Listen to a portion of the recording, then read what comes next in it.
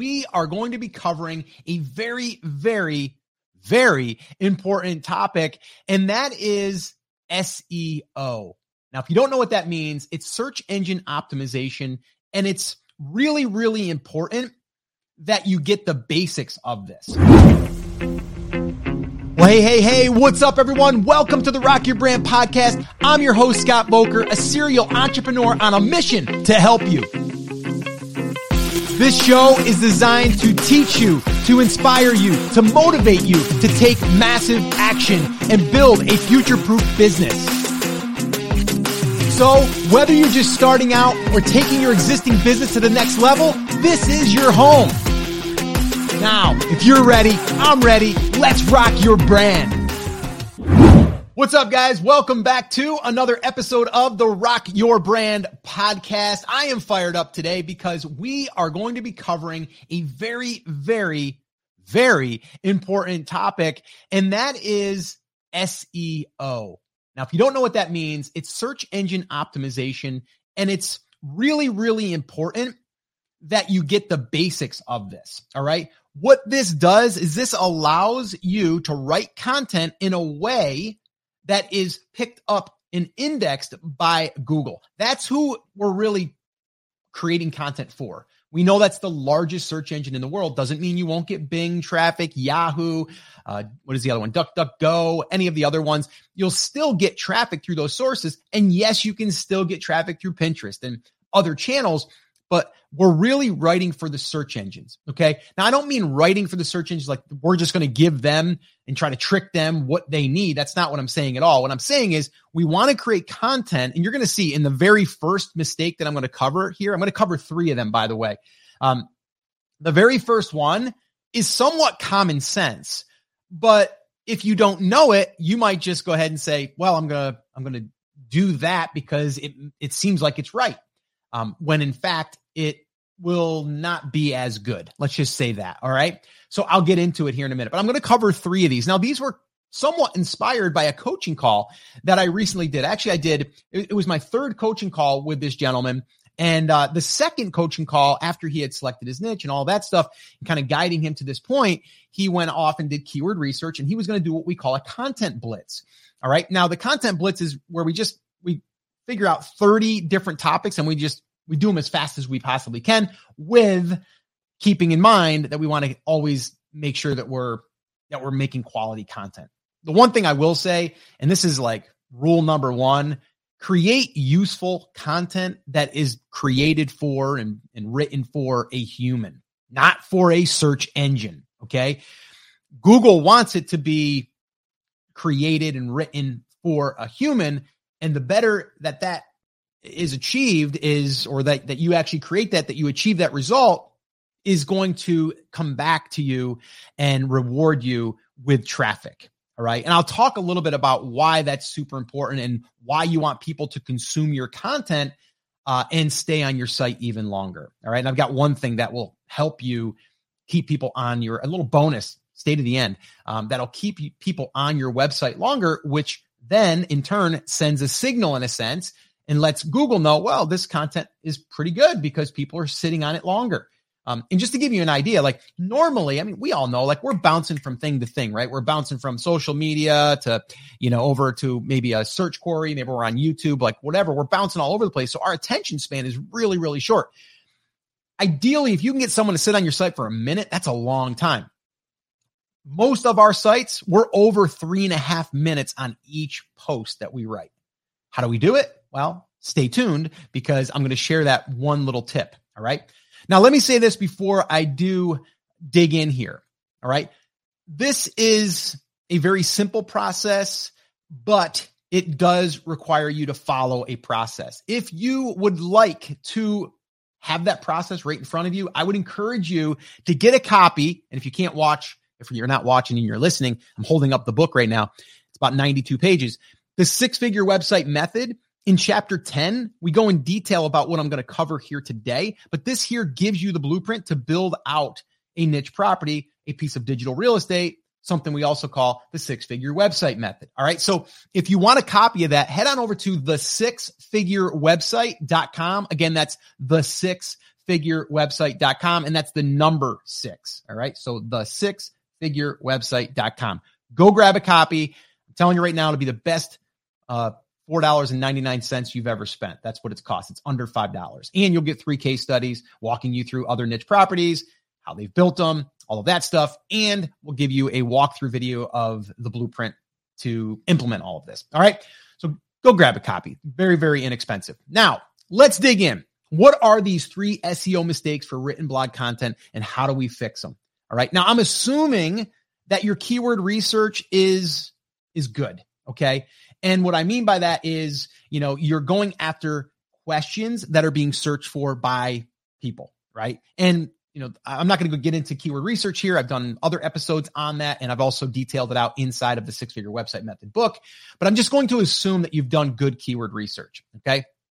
So one of the most important things when writing a piece of content is the title. Okay. Now I'm not going to leave it there and say, well, you just got to have a good title. No, here's the mistake.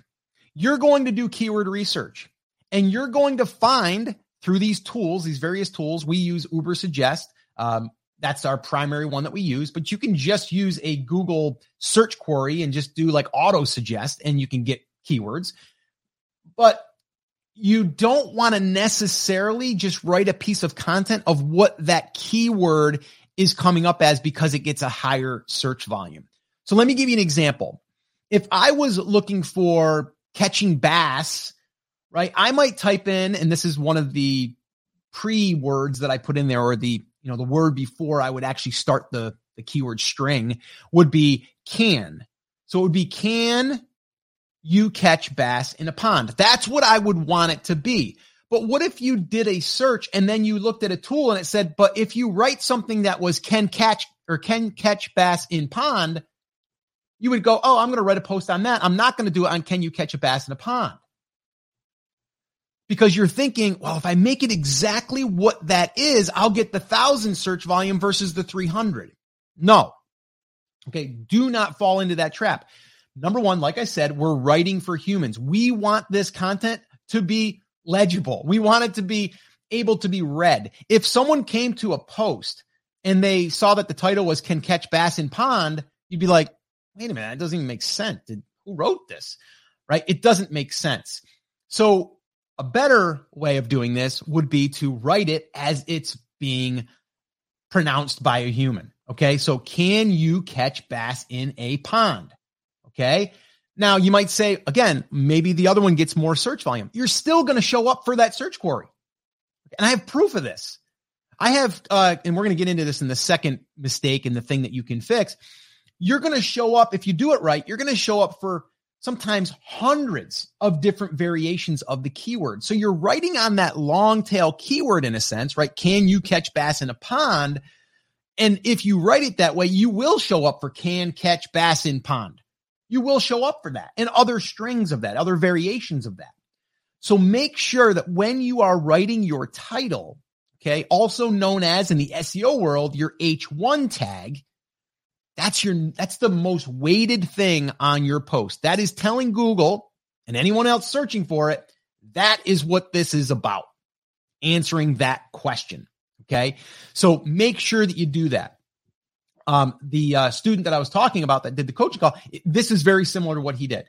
He had great keywords, but he was just putting it in the title exactly how it was coming up in the keyword tool. And we had to revise that. And we have, and now it's perfect. Okay. So that's one thing. Always keep in mind, you're writing for a human, even though the search query that you're looking at inside of the tool says something like can catch bass in pond, you're going to still want to look at can you catch bass in a pond, like something like that. And you'll probably see a suggestion that makes more sense, but you'll be like, but it gets lower search volume. I'm going to do it for the higher one. Don't worry about that. Okay. Here's another example. What teachers make. So you might have someone that goes on their phone and says, I'm just curious what teachers make. And they're like, what teachers make? They're going to do that, but they're going to land on, because Google's smart enough, they're going to land on a post. What do teachers make per year? Or what do PE teachers make per year? You're still going to show up for what teachers make. Okay. So you wouldn't want to write it for that, right? You wouldn't want it to be what teachers make, right? It's more of what do teachers make? Or maybe what can teachers make? Something that makes sense, okay? So I like always, even if it doesn't look like it's the keyword that it's telling me is the one that people are searching for, it's close, but it also makes more sense. I will write it that way. I will adjust my title, okay? All right, so that's the first thing. Title. Number one, most important thing in that is the title, okay? So make sure that we get that right. Second thing is we want to add good secondary subcategories. These are also known as your H2 tags, okay? H2. Now, there's also H3s, H4s, H5s. We're not going to get into that. Not really important, okay? And basically what an H3 is a subtitle of the subtitle. So it's kind of like the H1 is the main title. Your H2 is your subtitle. And then if you had another little subcategory in there that you were kind of teaching about or explaining about what the subtitle was, that would be an H3. Don't worry about that right now. If all you did was wrote an article with H1, H2, you're good. Okay. You don't have to go into H3s and H4s. You don't have to. But sometimes it makes sense. All right. So that's the first thing. But now let me give you an example, because if you don't do good secondary subcategories, H2s, you're missing out on a huge opportunity because you can rank for the subtitles, okay, for those H2s. We're basically telling, again, Google that this article is about this topic, and there's going to be various subtopics around the main topic, all right? And again, I go into this in depth inside of the Six-Figure Website Method book. Make sure you grab a copy. It's all detailed out there for you. I give you examples and all of that, all right? And I break it down. So you have like a little checklist, all right? So let me give you an example. So if I was looking at the what do teachers make, let's say I wanted to know what that was, okay? What do teachers make per year? Maybe that's the title of the post that I'm going to write. Well, I did this, okay? And again, I go right through my same process. You go into auto suggest, you put that in there, and then it will give you, once you hit enter in Google, it'll give you these subtopics, okay? Or you can go to the top post and see what their subtopics are. Obviously, if it's ranking in page 1 on, position 1 or position 3, 4, 5, doesn't matter. You can see what the subtitles are. You probably want to model something like that. All right. So here's an example. I did this real quick before I got on here because I wanted to give you an example.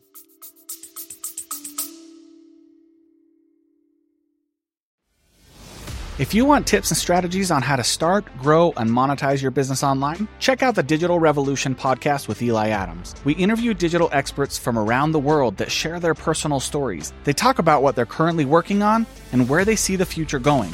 But most importantly, they share tactics in their specific area of expertise with the hope of helping you improve your digital presence online. You can listen to the Digital Revolution podcast on YouTube, Spotify, Apple, iHeartRadio, or simply click on the link in the show notes below.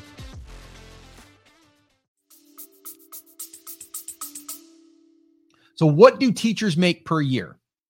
Subcategories under there, their H2s would be this: teacher's salary by grade level, teacher's salary by work environment, teacher's salary by subject, teacher's salary by region, teacher's salary by education degree, teacher's salary by experience level. Okay, so I just gave you 6 different subtopics. Now I can rank now for teacher's salary by work environment, teacher's salary by subject, by region, by education degree. All of those now are technically related to this post, and I could be picked up for that and start ranking for those. So now instead of me just getting traffic from what do teachers make, I have all of these other opportunities. So leverage the opportunities within that, okay? So make sure that you do that. But that's another mistake I see a lot of people making is they don't really think through their subtopics or their subcategories. Really, really important. Why not totally optimize and leverage that one piece of content? If you're putting the time and effort in, or if you're having someone do it for you and you're paying for it, get the most bang out of that buck. Okay. So that's number 2. All right. Making sure you have good secondary subcategories. The third one, Another big one that I see people make, I see this mistake a lot. Okay. And that is not having any images, like not any, like zero. All you have is this large block of text. Now, number one, as a user or a reader of that content, it's the minute I go there, I'm like, oh my gosh, my eyes are just, blinded by all of this text, right? So one other thing that you want to do, and this is a little side note, is you always want to break up your text. I like to have no more than 3 to 4 lines per, post. Okay. It's just more scannable. Your H2s, your subtitles, they're more of a bold look. So it gives it a nice scannability. But what images do is they allow you or the user to see it with a different modality. They get to visually see it now. Right. And it's kind of like eye candy in a sense. It allows them to stay engaged. Like I said in the beginning, we want them to stay on our posts longer. Why? Because it sends a signal to Google that this content must be good. People are staying on it longer. They're staying on it for 2, 3, 4 minutes. Must be good. Right. So we always want to think about when you're writing an article, how can you make it scannable? How can you make it more, I don't want to say entertaining, but more to the sense of where you're enjoying the experience, right? We all love books with pictures, right? That's why in the 6-Figure Website Method book, I've got pictures, but they're actually screenshots of different examples and websites and things like that. But you still, if I didn't put that in there, it wouldn't be as good. So I always like to think about when you're writing a post is think about it as like a magazine article. Okay, think about it like that. When you read a magazine article, you don't want it to just be text. You want to see images. You want to see examples. You want to see things like that. And when you do that, you also have another opportunity to get picked up for your keywords and making it relevant. How do you do this? You're going to title the images. Here's a big mistake, big mistake that I see people making. They'll go find a stock image, royalty-free stock image. They'll download it. They'll upload it to their site. They'll embed it into their article. Wrong. Not a good way of doing it. Why? Well, here's why. Number one, you have data associated with that file. Okay. So it will probably say something like, if it was like a teacher, right? You're creating that article about teacher salary and you have a teacher in a classroom. Well, if you just download it, it's probably going to say Unsplash, that's the name of the site, Unsplash / 1020, by 480 and JPEG. And that's what it's going to say. It gives no information to Google of what it is. And that image has probably been used all over the internet. So a better way of doing this is taking that image, creating a new version of that image. And you can do this in Canva, just export it as a new image, or you can just take a screenshot of it, rename it. But when you rename that image, you want it to be a keyword. Have you ever looked at Google Images? Google has images and you can search through Google Images. Would you want yours associated with a post that's related to that when someone is searching for that and then them use that image? Here's the other thing. If they take that image that's on your website, a lot of people are lazy. They don't want to actually download it and use it, which if it's on your site, technically you really can't do that. What they'll do is they'll copy the link location and embed it onto their website. What does this do now? It creates a backlink going from someone else's site to yours, which, by the way, helps with SEO. Okay. So there's a lot of cool things you want to be able to do here with the image, right? Better user experience allows you to have opportunities to also have more content on your site that is relevant with that topic. And you can also be found in Google Images and get backlinks. So there's a bunch of great things that you can do here. So don't skimp on the images. All right. And then when you start getting into like Mediavine and things like that, there's actually ad placements that can be overlaid on those images. More images, more ad placements.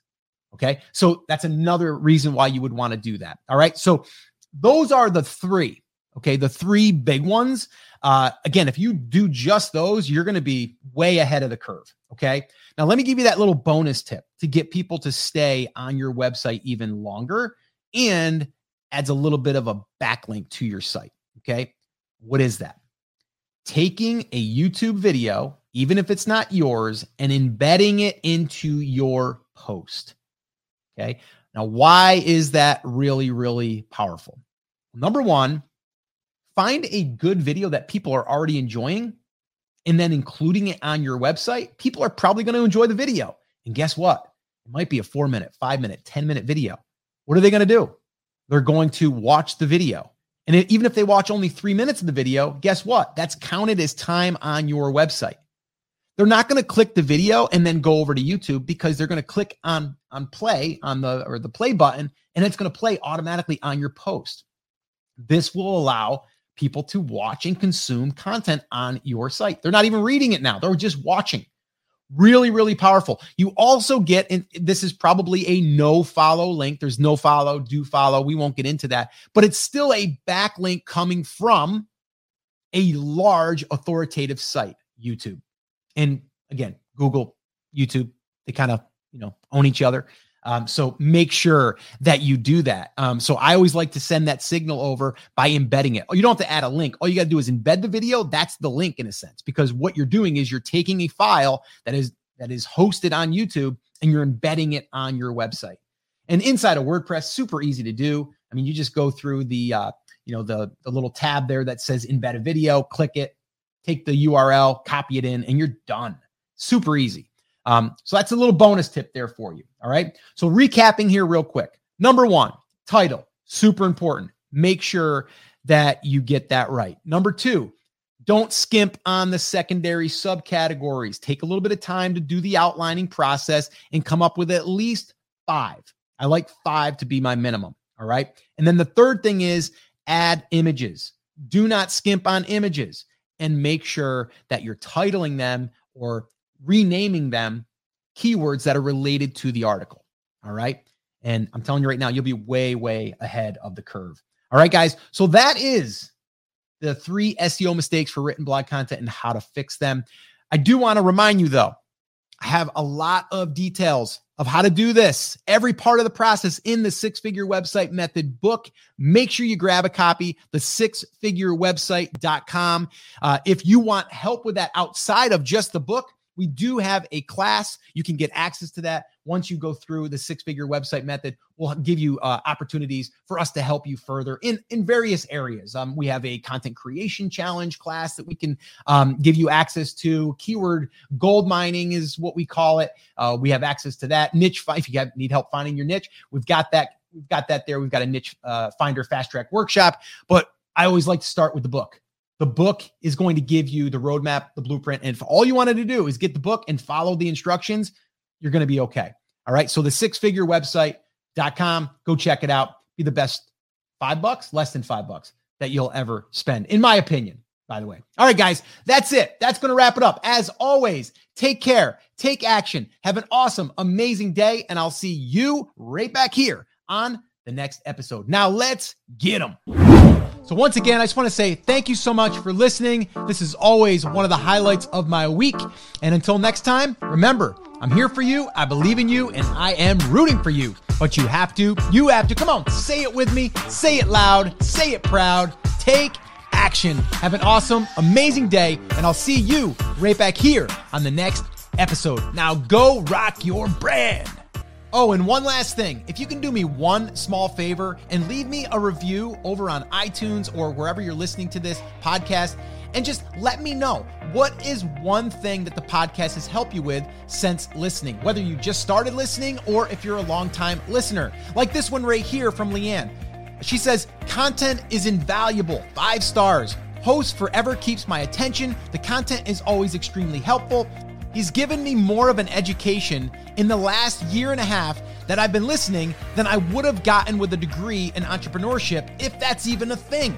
Tons of incredible, useful information, tips, and motivation. My favorite things are 1, he is not boring. He's engaging and motivating in a personal and professional way. 2, he doesn't dribble on about off topics. And 3, the titles are on point. When I'm struggling with particular issues, I know that I can go to the podcast, search through the podcast, and find what I'm after. This is great because I certainly don't have time to go through a million episodes of different podcasts just hoping that I'll run across the topic I'm needing at that time.